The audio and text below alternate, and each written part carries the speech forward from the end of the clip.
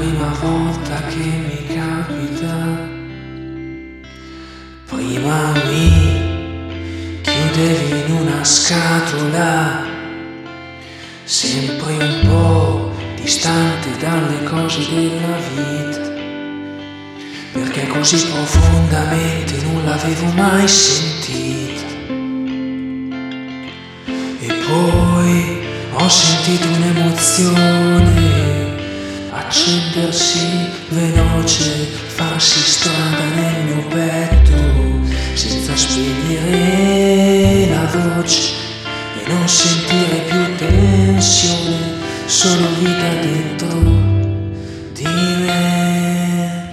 Nessun grado di separazione, nessun tipo di esitazione, non c'è più nessuna divisione.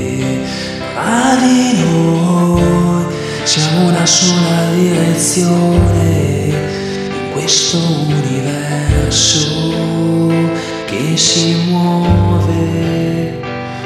Non c'è nessun grado di separazione.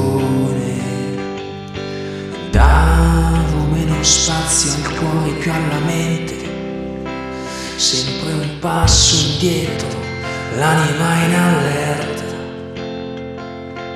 e guardavo il mondo da una porta mai completamente aperta e non da vicino.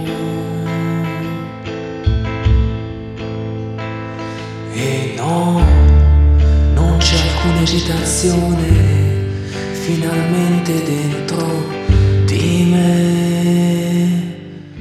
Nessun grado di separazione, nessun tipo di esitazione, non c'è più nessuna divisione. Tra di noi siamo una sola direzione in questo universo che si